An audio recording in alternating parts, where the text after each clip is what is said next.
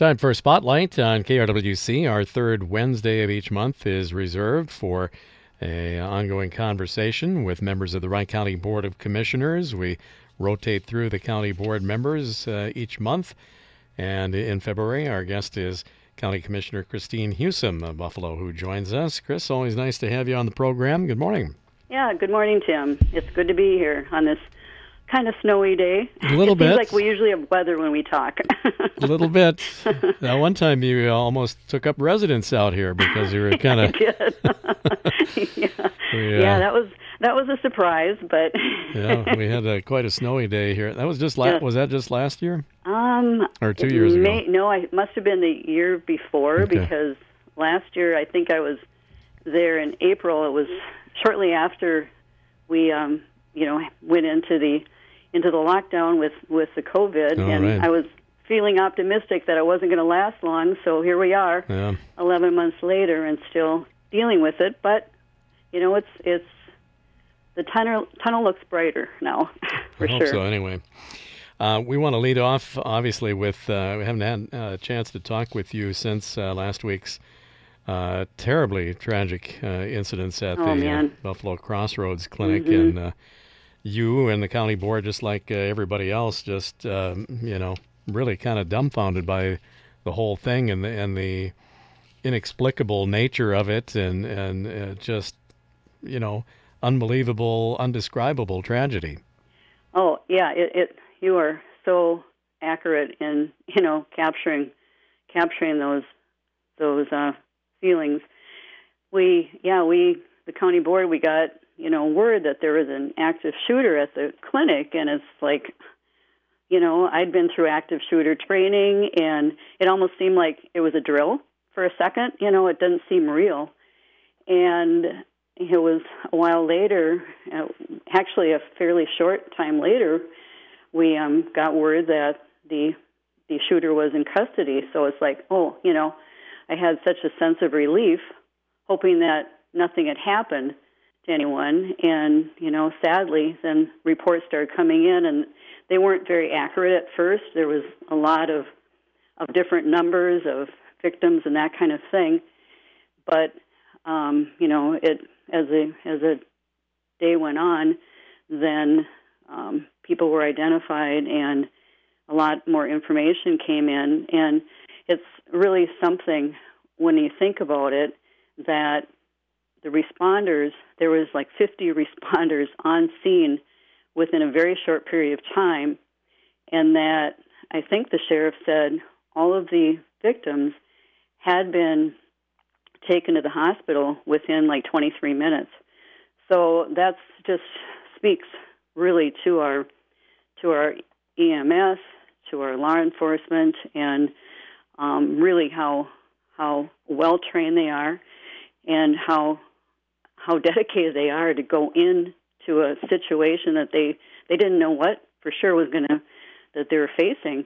And also, I think all the brave people inside the clinic that really helped save others that may have been hurt too. So, but I mean, it's just deeply troubling what happened, and just I continue praying for the victims and families and friends. I mean, everyone that was at the clinic that day, and the employees.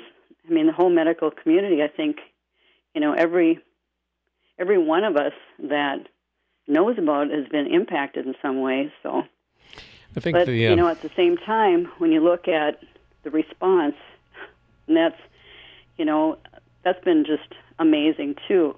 When I think that it's really important for us not to let the horrific actions of one individual, define what we are as a community, but really the response. And that's been heartwarming, the way that people stepped up immediately. They set up funds for the victims. They did community outreach. A lot of the churches in Buffalo held prayer services. And when I, didn't know personally any of the victims, but when they showed the pictures of them, the photos, it's like, their sweet faces, and I just felt like I did know them. People in healthcare profession are special people. They have big hearts, and that that's just makes it sadder, I think. I was just going to say I think one of the things that it makes it really, really difficult to deal with and think about and contemplate is the fact that first of all, it happened in a facility where healing and active health care is going on, rather Right. than of all places for something of that nature to happen. One of the last that you might think of would be a healthcare facility, at least in our size of a community. I'm not Yes. talking big city stuff. That probably happens more frequently or attempts to happen. But for us, that was really quite a shock. It is. It's just, like I said, I think we're all impacted. Some at different degrees, but we're all really impacted. And I really appreciate that they've, like the Buffalo Chamber of Commerce on their website, they have buffalostrong.care, but they also have, all these different resources. If people are having a mental health crisis, there's resources there. Also, just things like checking on your neighbors and connecting. Texting people that you maybe haven't talked to for a while, and you may think need some help. So I think that those kinds of resources and an outpouring is going to be very valuable going forward.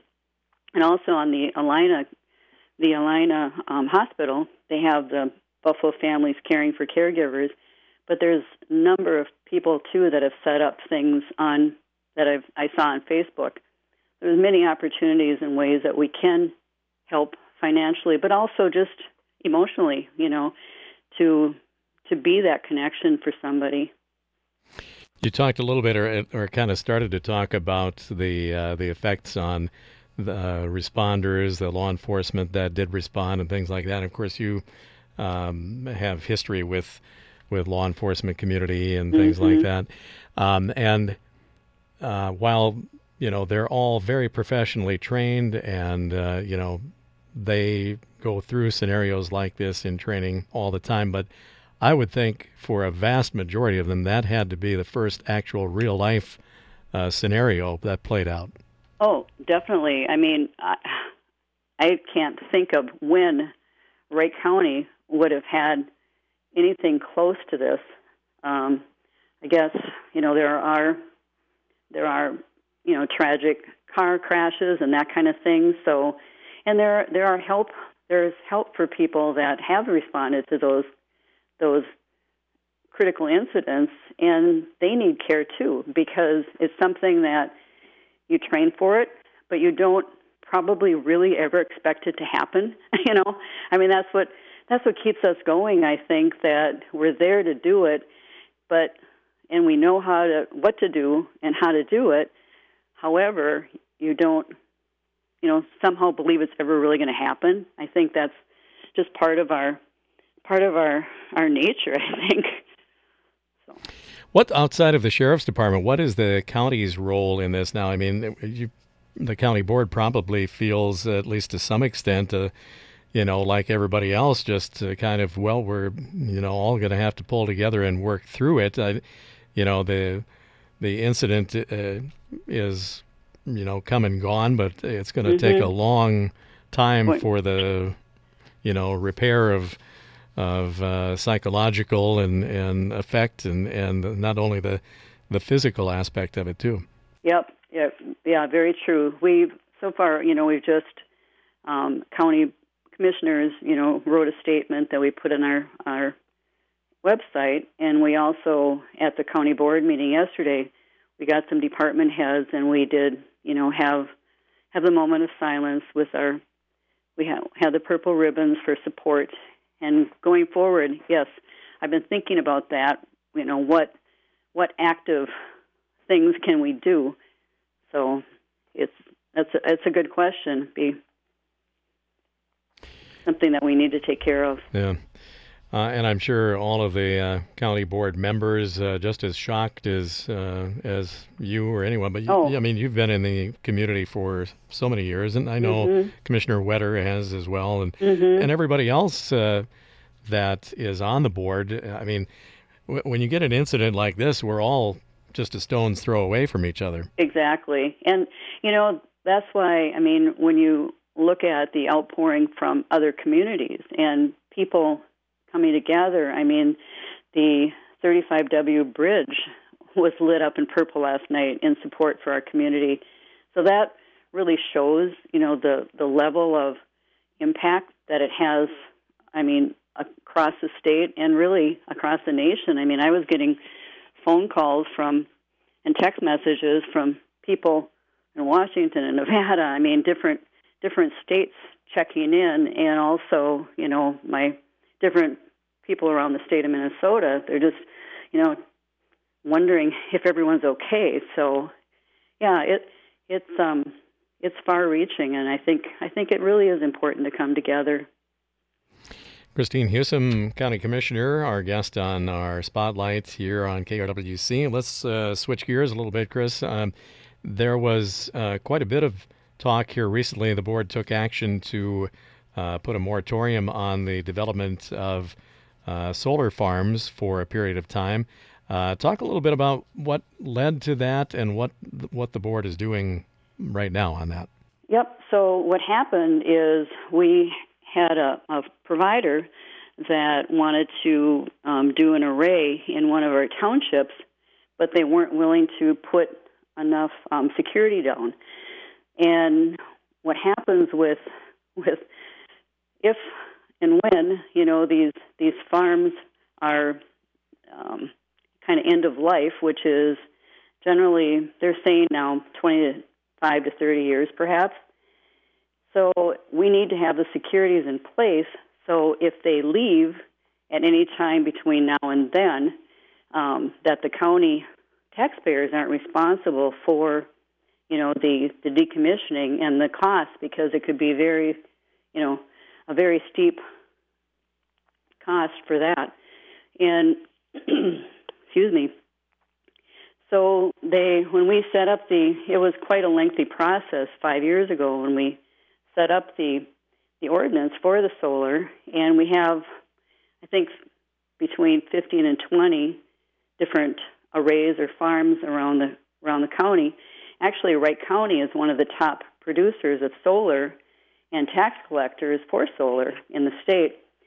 And because of, realizing that we need to really kind of take another look at this and make sure that, we've done our due diligence with, the vegetative cover, any land alterations, the wetlands, drainage, that kind of thing, and like I said, the decommissioning.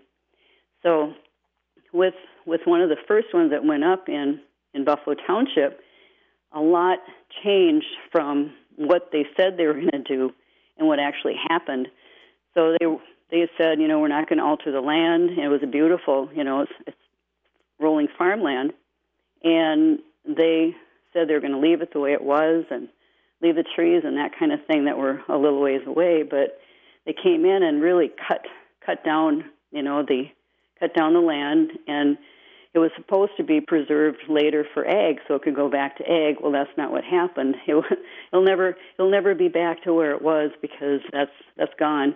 So some of those things that happened, and generally there's been a lot of good stories, and it's not all negative with the solar, but there are some things that we just need to address and make sure that we're doing the best for our people, our property, our land, and our taxpayers.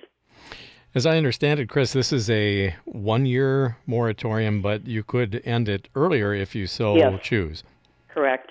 Yeah, we set up a kind of a commission, a solar group to work on it, and it'll be 2 commissioners, Commissioner Vetch and Ketchmark, and also there's 2 reps from the Planning Commission. And our townships, there's 4 or 5, also we have a citizen at large who is in the Cokato area who actually they're building a second solar farm or array on his property, and also 4 representatives from the solar industry. So they're part of the discussion, and it's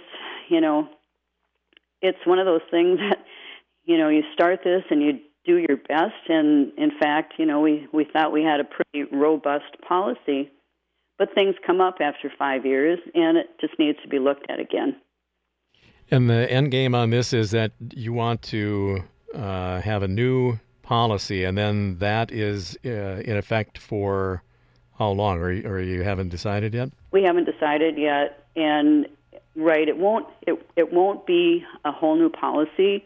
It'll be kind of tweaking the ordinance to make sure that some of these potential problems are mitigated before they happen. And it's you can't have different rules for different providers, and so that's some of the things that are happening. And I mean, when you're looking forward at when these panels have reached end of life, there's not anyone that's really doing a lot of recycling of them at this point, and that's a big issue. They might, I think, maybe as technology moves on, but it'll improve. But I was reading, one article about the term, demanufacture, and it was someone from ECF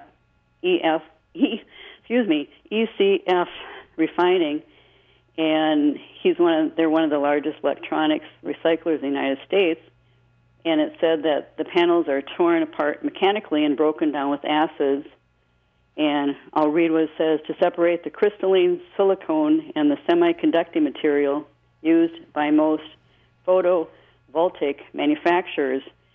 So there's a lot of products in the solar panels that just aren't conducive to recycling. And there's a lot of the adhesives too that they need to burn. And some of the newer models of the solar panels, they used to have more copper and silver, and so that was something that made it valuable for recyclers. But they're finding ways to get around those using those products. So it's kind of a complex issue. It's great when you can capture the solar, but it's mostly in Minnesota. It's in the summertime that you get the best return on solar. Sure. Does the state set up guidelines, or is every county on its own to develop their own interpretation of how they want to enter into agreements with these companies? That's a good question. I think that to my knowledge, there isn't real guidelines, and I don't think there's any real federal guidelines either for that. So it is essentially the counties that are responsible for specifics. Like, I think there's some general guidelines, but specifics of how you're going to handle this ordinance-wise. Yeah, and as you mentioned, it's a little different here and probably other areas of the Midwest where they're being developed on, generally speaking, what has been agricultural land. I mean, it's not like a piece of desert land someplace that when the end of it comes, it will still be desert. I mean, this is, you have to kind of think of what's next after that. And there was, a lot of interest, I remember 5 years ago, where people saying, can't we put these in gravel pits? And it would be ideal, but it's got to be near a substation.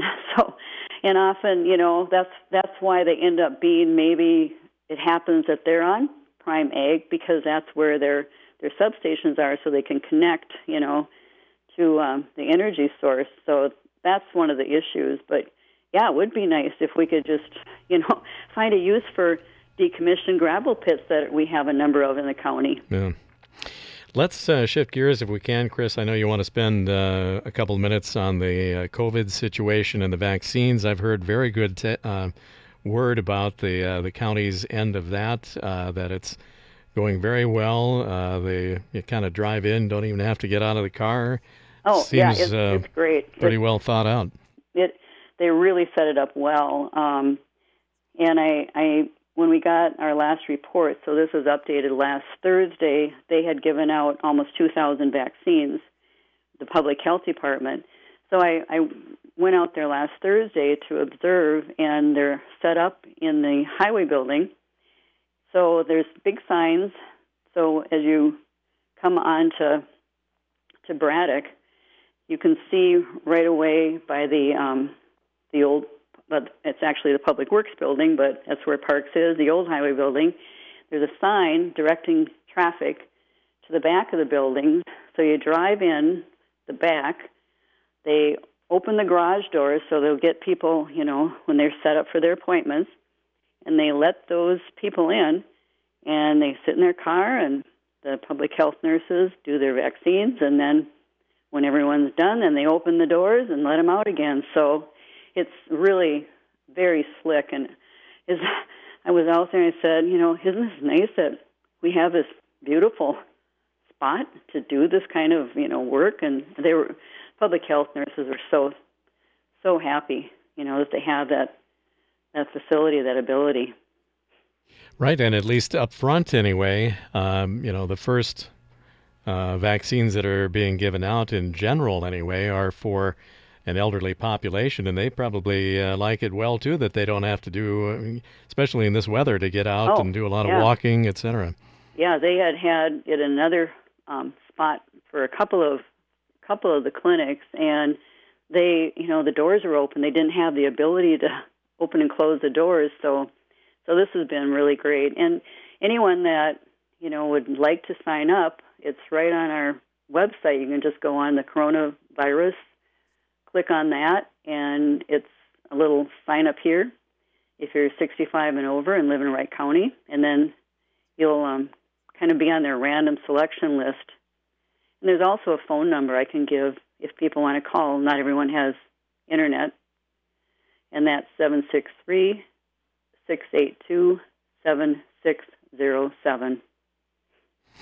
Right. And as more and more vaccine is available, I would imagine that, right now it's kind of on a however many doses they have are given out basis, but as that improves, then this may run more days a week and things like that. Yes, and they last Thursday, they were giving out 400 vaccines. So that's significant. That's a significant number in a day to run that. I think there's 12-hour shifts. They're doing 2 6-hour shifts per group. So, well, that's good news. And cases are going down.